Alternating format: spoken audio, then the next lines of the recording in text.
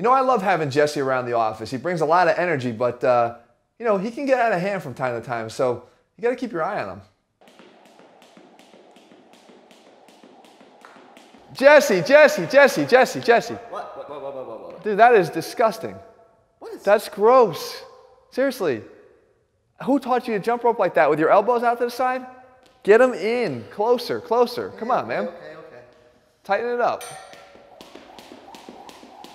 There you go. Nice job. Good job. Thanks, bro. Good job. Appreciate it. Anytime. I mean, the good thing is he's a really fast learner, so it makes my job a lot easier.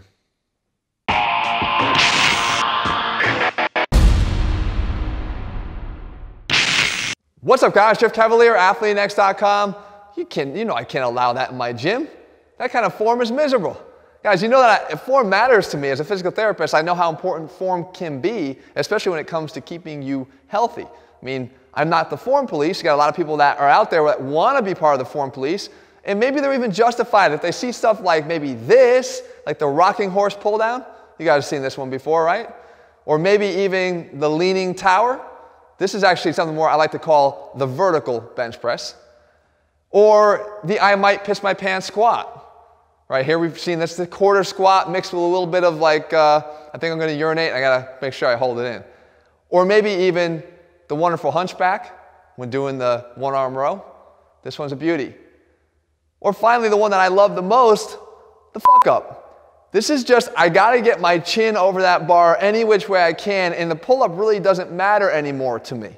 Guys, in any of these situations, that is bad form and is getting you nowhere fast. However, I'm going to say this. I think our attention to form has gotten a lot skewed. Not a little, a lot skewed. And I want to explain that here today. You see, if you look at form in a vacuum, you're always going to probably make the wrong decision. You're always going to become one of those form cops that thinks that form means everything.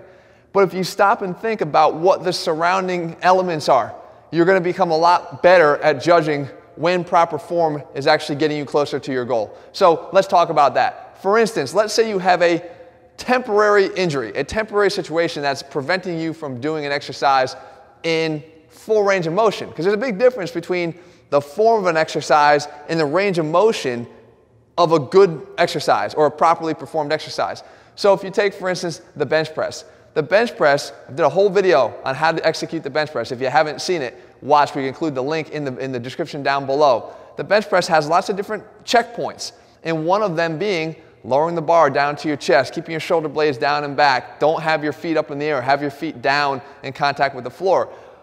However, if you can't bench down to your chest because, let's say, you have a labrum issue right now, or a rotator cuff impingement, or a biceps tendonitis, if you were to lower the range of motion, in other words, cut the range of motion in by a third, and just go and work in the top range, that is actually the prescription for how to start getting back to your full ability to do a properly performed bench press. Don't abandon all the proper elements of the bench press that were covered in that video. Shorten the range of motion so that you can work within a pain-free range, not to set new records in strength. We'll discuss that in a second. But I'm saying just allow yourself to work in a pain-free range so that you can start to increase that and get a little bit lower and a little bit lower and a little bit lower. And before you know it, you're going to be benching back in full form again, and your shoulder's going to be healthy.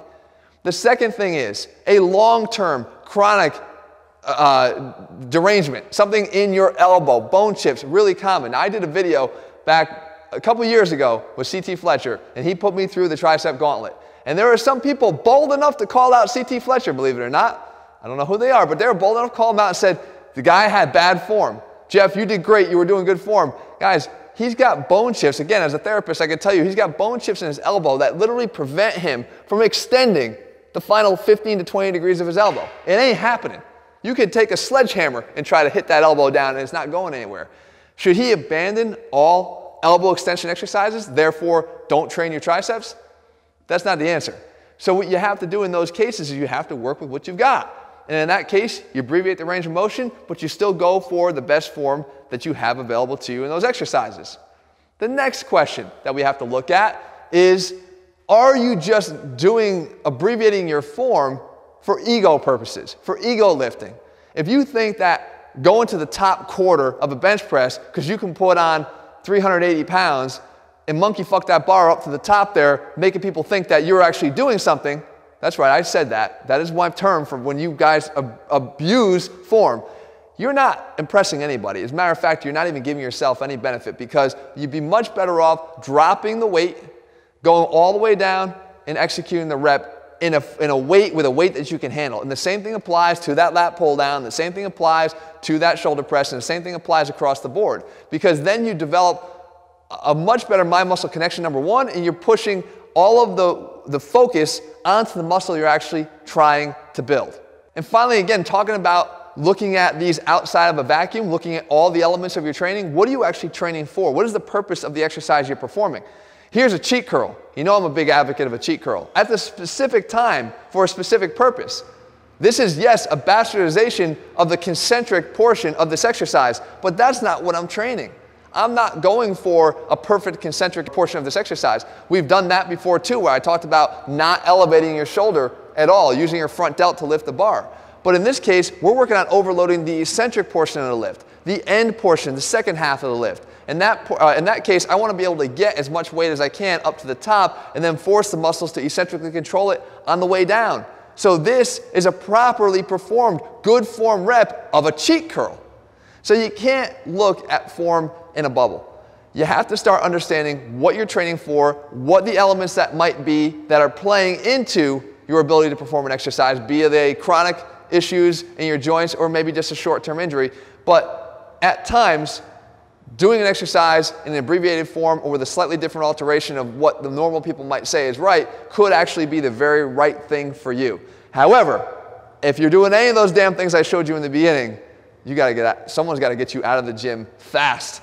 So if you're watching, public service announcement, save somebody who's doing these things, guys. Don't let them abuse the weights the way they are there.